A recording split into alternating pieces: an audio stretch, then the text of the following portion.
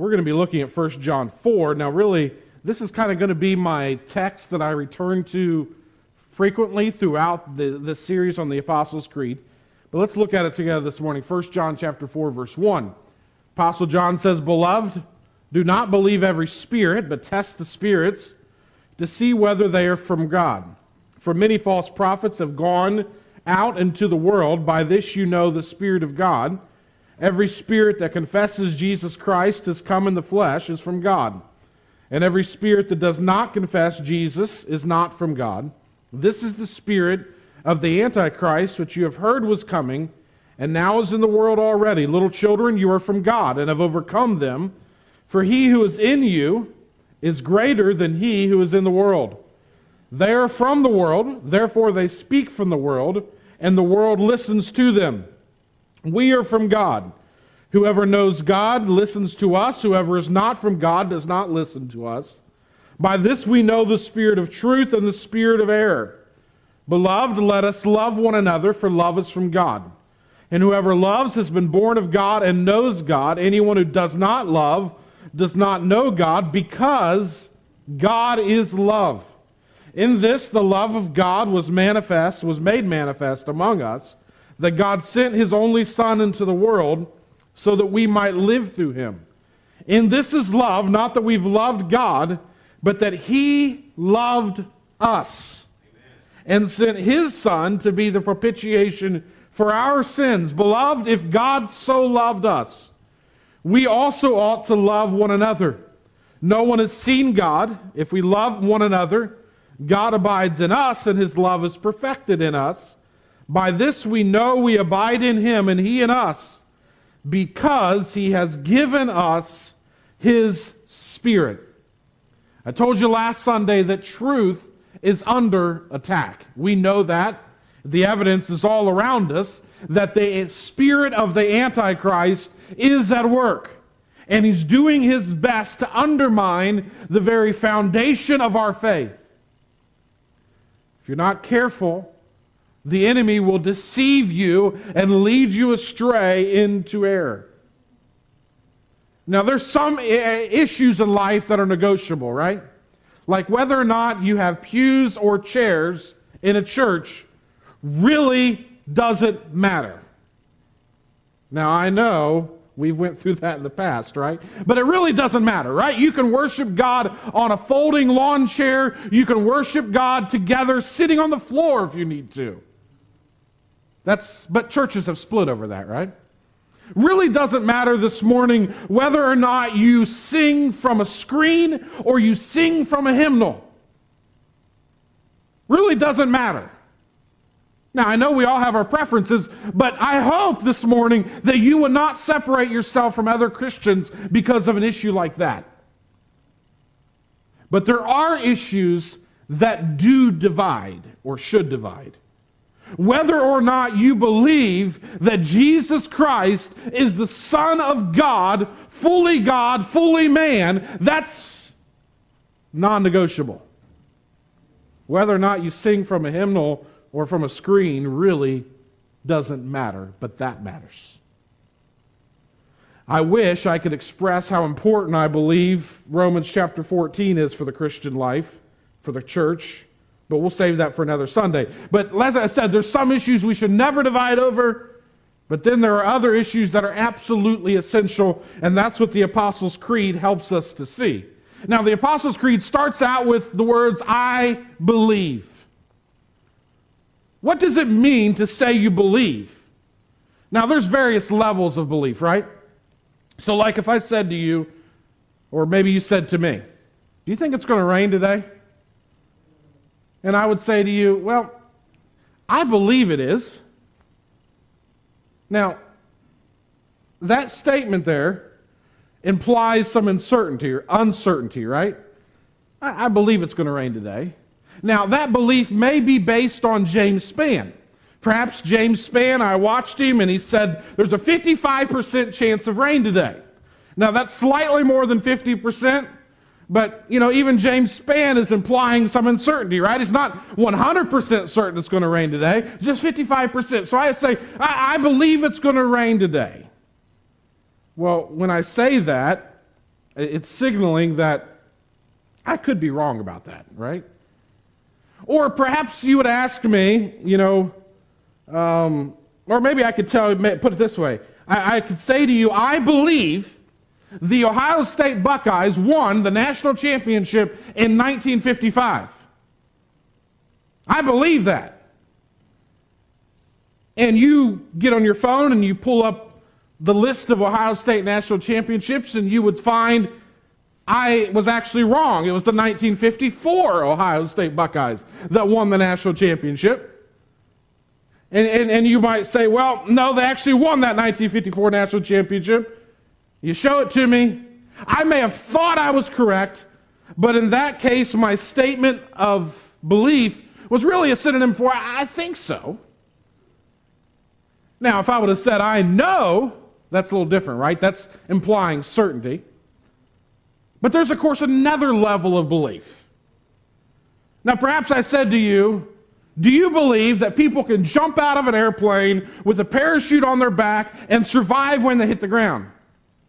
And you say, yeah, I believe that. I mean, I've seen it happen. And then I hand you a parachute. That's another level of belief, right? Because then your belief actually has to cause you to change, to act on your belief. You see, it's not enough for us to say we believe something, not enough to just say we believe it, but we must act on what we believe. So when we start out the Apostles' Creed and we say, I believe, this is not just a head knowledge. Because we believe these things, we must act on them.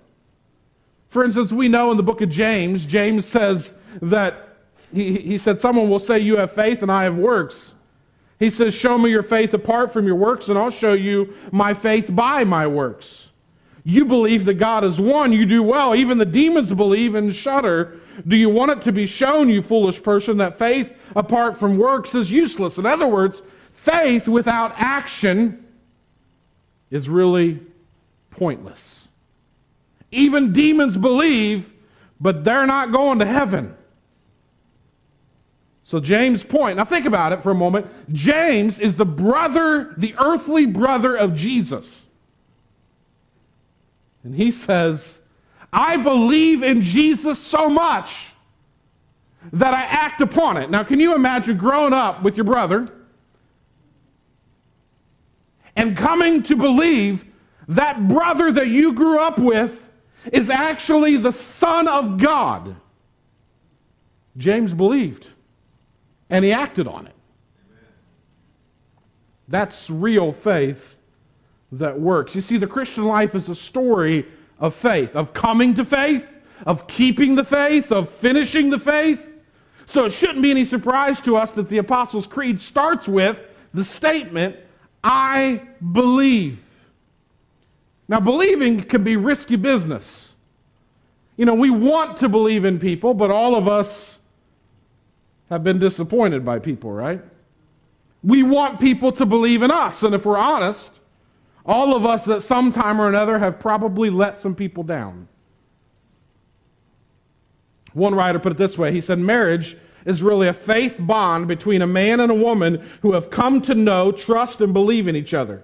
Precisely because life can be uncertain and painful, we look to people, institutions, and ideas to both believe in and to hope upon. We do that, risky though it is, and despite the fact that it makes us vulnerable, because we genuinely think that in this person, or in this organization, or in these ideas, we will find the security for things which we cannot control ourselves. So when the creed starts out by saying, I believe, it's asking us to trust and believe and belong to something beyond ourselves.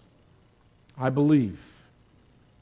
It's not just trusting in God, it's about trusting in Him and allowing Him to take hold of us and to transform us. I believe. I believe. Now, I'm going to throw this in this morning. I thought yesterday as I was preparing, I thought, I'm going to throw this in just for Jeff this morning, all right?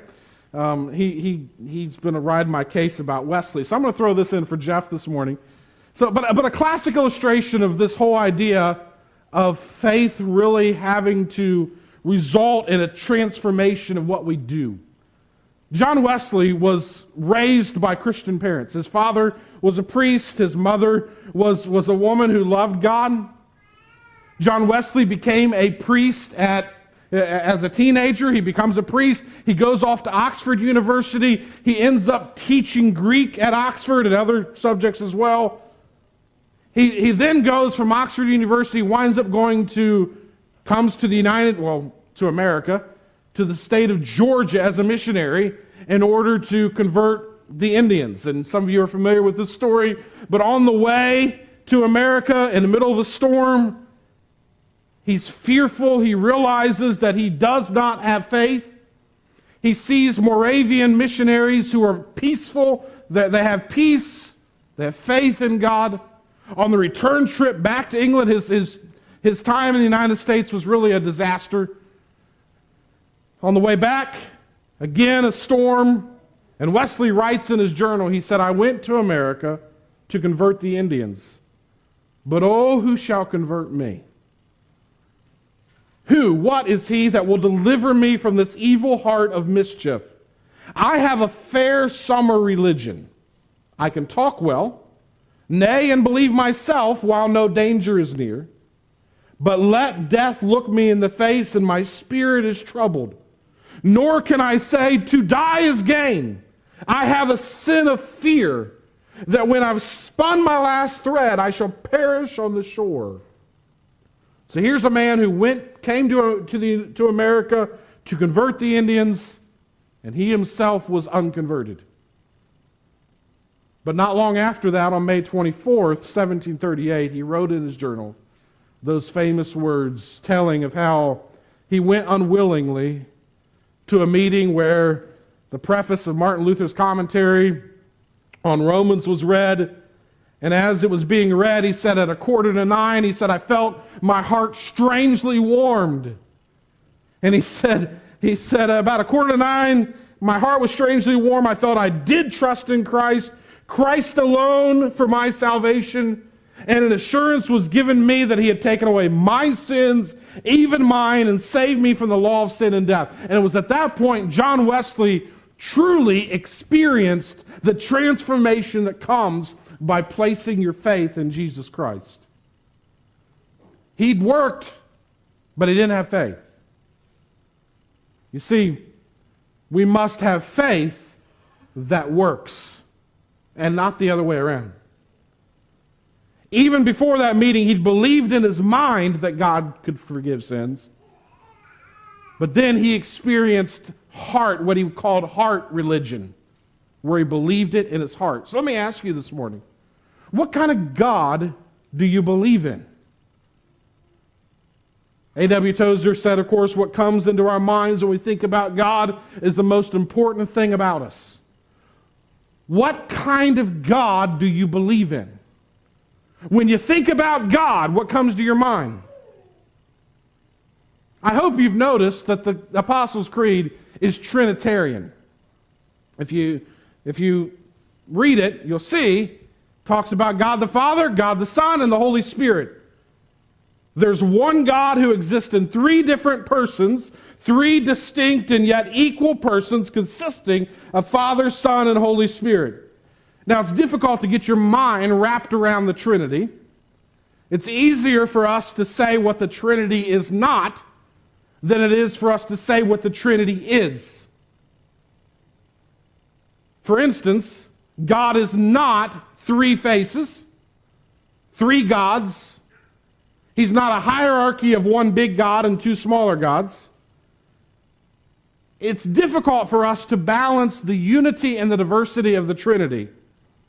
For instance, if you overemphasize God's oneness, you end up saying something like the Father, Son, and the Spirit were simply three costumes or three masks that God would put on at different times. This is the heresy of modalism. T.D. Jakes is a modalist. It's a heresy saying that, maybe in the Old Testament that was the Father. He wore the mask of Father. in the New Testament wore the mask of Son. Now God is Holy Spirit. Modalism. Church fathers dealt with that. It's part of the reason for the Apostles' Creed. If you overemphasize God's threeness, you end up with three gods. That's the heresy of tritheism. Mormons and Seventh-day Adventists are examples of groups that advocate a form of this heresy. So there's three gods, not one, in tritheism. If you don't end up with tritheism, you might end up overemphasizing God's threeness and end up with a senior God and two lesser gods. That's the heresy of Arianism. Jehovah's Witnesses are Arianist. They teach a form of it. That there's one big God, and then there's a smaller God the Son, and then God the Spirit. All those are heresies. In 1 John 4, the passage I read earlier, all three members of the Trinity are mentioned. In the book of Matthew, just before Jesus ascends to heaven, he gave us instructions to go, therefore, and make disciples of all nations, baptizing them in the name of the Father, and of the Son, and of the Holy Spirit. If you try to read that verse in a non-Trinitarian manner, you end up with some theological absurdities. Why would you baptize someone in the name of a divine person, the Father, a holy creature, Jesus, and an impersonal force, the Holy Spirit?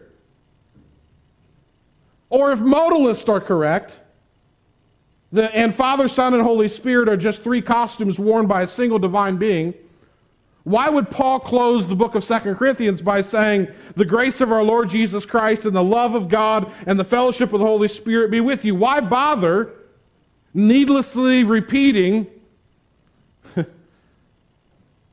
Why would God needlessly bless believers under three different names for no reason?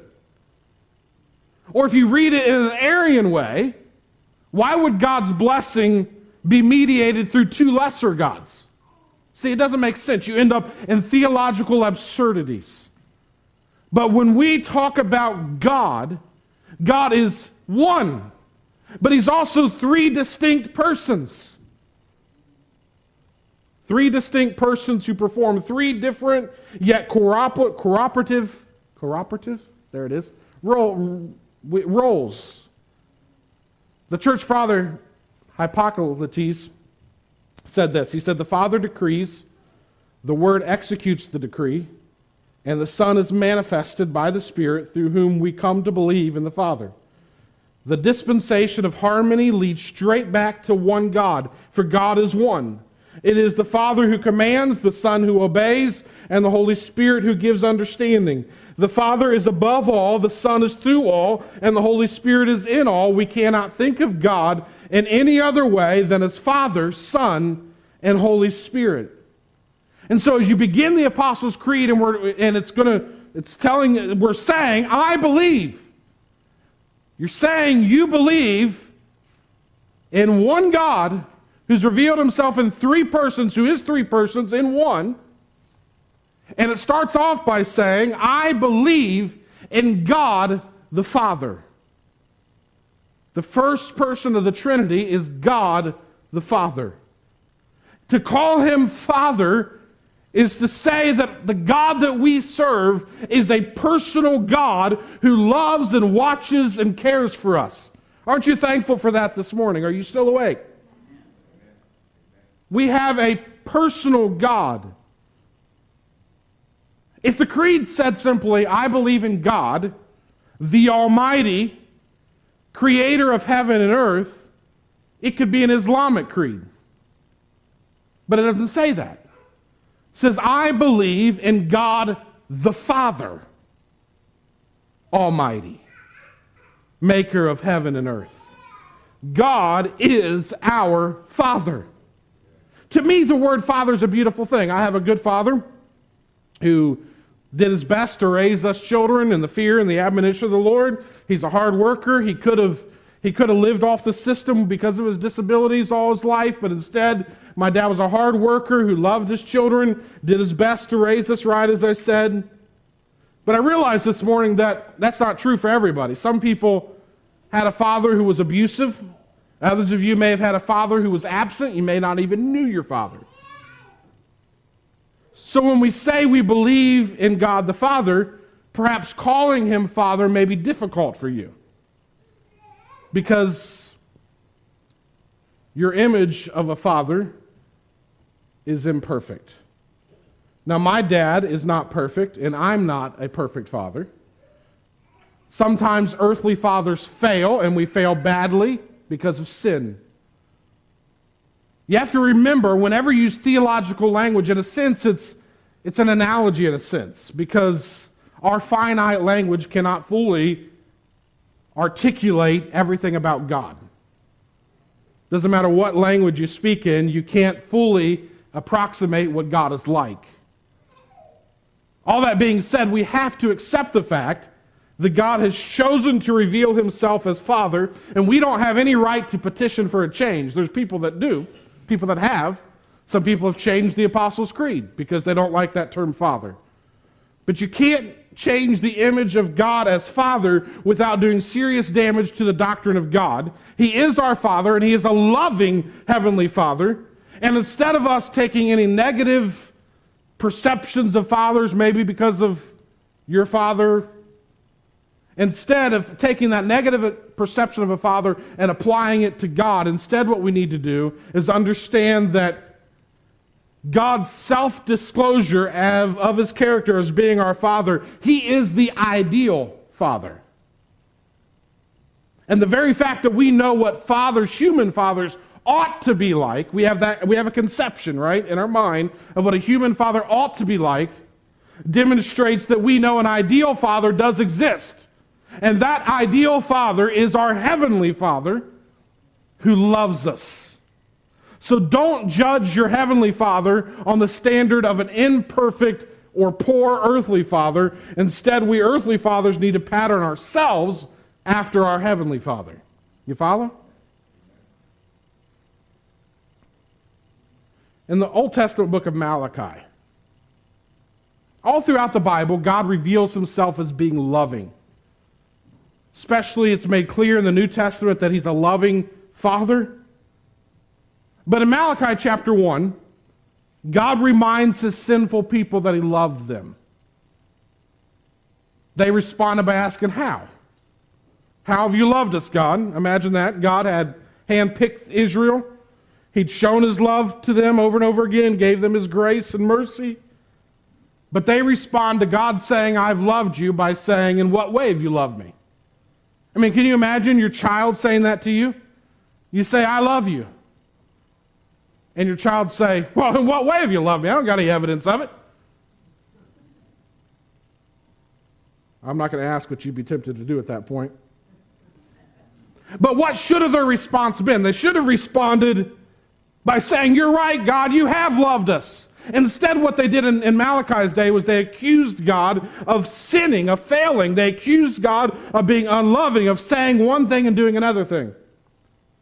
They were angry with God because circumstances were dark in their country. And the reason why their circumstances was bad was because of their own sinfulness. But all of us have been there at one time or another where you wonder sometimes, well, God, where are you at? And the enemy comes along and begins to whisper in our ear, well, if God really loved you, if he really loved you, this wouldn't be happening.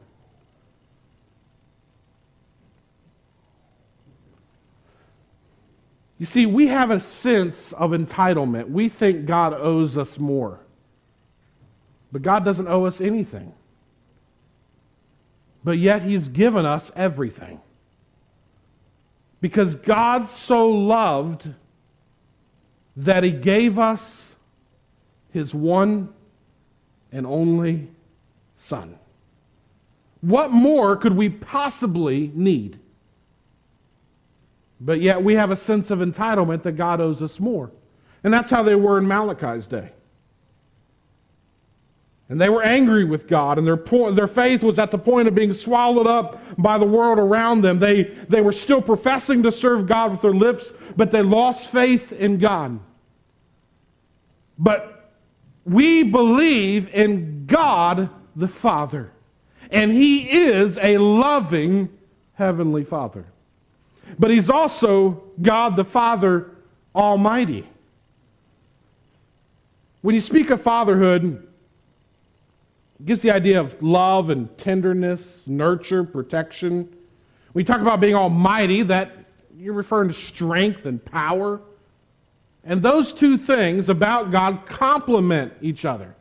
If God was a God who was all-powerful, but He didn't show that power, didn't exercise that power in a way that revealed His love and compassion for us, we'd be in a heap of a lot of trouble, wouldn't we?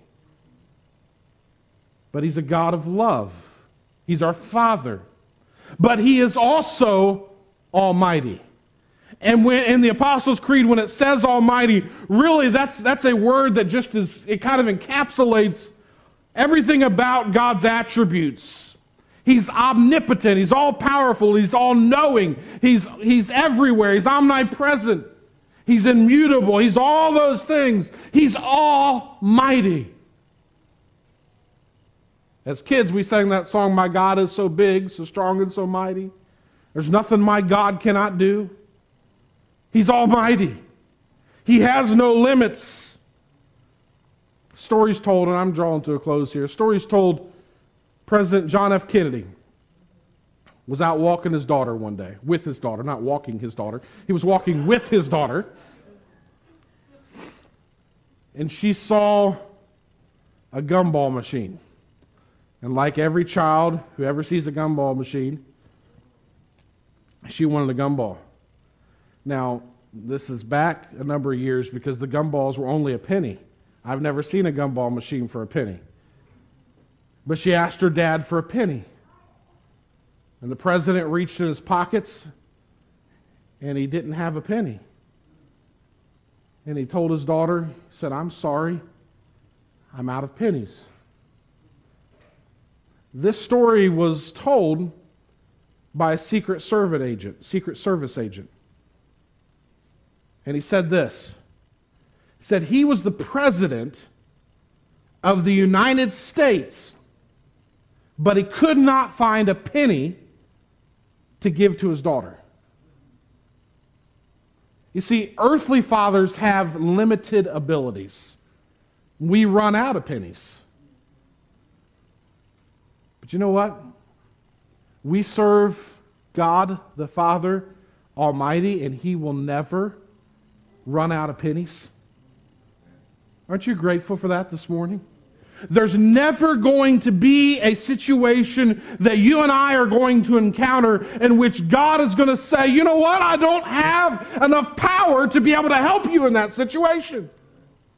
That's never going to happen because we serve God the Father Almighty, and there's nothing that He can't do. So what's all this mean to us? Well, let's go back to Malachi for a moment. I told you how they accused God not loving them. And the real reason for their condition was their own sinfulness.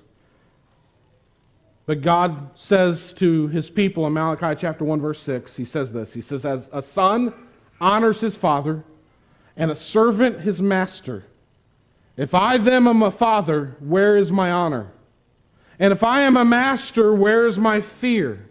Says the Lord of hosts to you, O priests who despise my name, but you say, how have we despised your name? A son honors a father. If I am a father, where's my honor?" I mentioned my father earlier. I knew my dad loved me because he told me. But my dad also showed me his love, still shows me his love. One of the things that I've realized since I became an adult, is that one of the evidences that my dad loved me was that when I was a child, my dad just didn't let me get my way. You know, that's really one of the signs that you don't really love your children if you just let them have their way all the time.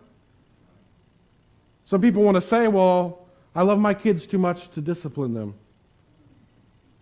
It's actually the opposite of that, because if you really love them, you would discipline them. God says that He disciplines us because He loves us. It's an evidence that you love your children. And my dad loved me enough to discipline me. Now, was there times my dad disciplined me too harshly? Probably. Was there times in which I didn't get disciplined when I should have? Of course not. No. Obviously, there was.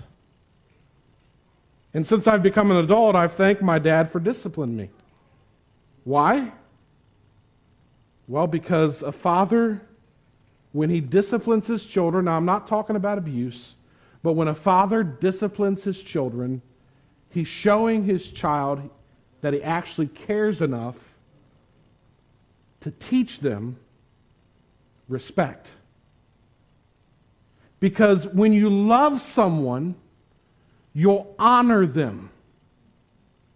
God is our Father, and we should respect and honor Him as our Father. Why? Because He first loved us. Well, so God loves me, that means I can go and I can do anything I want to do because I'm secure in His love. If we can't earn His love by our obedience, can we lose His love because of our disobedience? Well, the fact of the matter is we should respect Him as our Father and show Him honor. And God asked the people in Malachi's day, He said, if I'm your Father, where's my honor? Where's the respect that you owe to me? You see, now, Israel would have said, no, God, we respect you. In fact, God, we respect your name so much that we never even say it. And they wouldn't. They wouldn't say the covenant name of God, Yahweh. They would not say that. And that's why in the Bible, almost every Bible, except for I think the Holman Christian Standard Bible, translates Yahweh in the Old Testament as the Lord. Because Israel would say Adonai instead of Yahweh. Because they respected the name of the Lord. And so they would have argued with God, God, we respect you, we honor you. God's not looking for us to just merely go through the motions. He wants us to love and respect Him out of our hearts. St. Augustine, Church Father Augustine of Hippo, said this. He said, idolatry is the use of what should be worshipped and the worship of what should be used. And how do people so often come to God? They treat God as if He's the great vending machine in the sky. That God, we want to use you to get your blessings. But they don't want to worship Him. They don't want to live the way He wants them to live. It's been said that God is the idol of all too many who call themselves Christians. Now think about that statement for a minute. God is the idol of all too many who call themselves Christians. You see, we treat God as if He's biddable. Like if you just put enough money in the vending machine in the sky, God will give us what we want. You just go through the right motions. So what did the Jews do? They didn't use His name in vain. Oh, wouldn't think to do that. They'd wear all the right garments. They'd put the phylacteries between their eyes and on their garments, on the tassels of their garments, and they did all those things. And you had the Pharisees who were so diligent to do everything right, but they were far from God in their heart. We try to use what should be worshipped. So let me ask you, do you believe in God the Father Almighty? Is He your Father? Have you surrendered your life to Him? Are you walking in obedience to His commands, or are you living as a practical atheist? A practical atheist is someone who would never tell you they don't believe in God. They just live like they don't believe in God, like God doesn't exist. No fear of God before their eyes. Remember, He is our loving Heavenly Father. But He is also almighty. And you don't mess with the Almighty. And I say that carefully.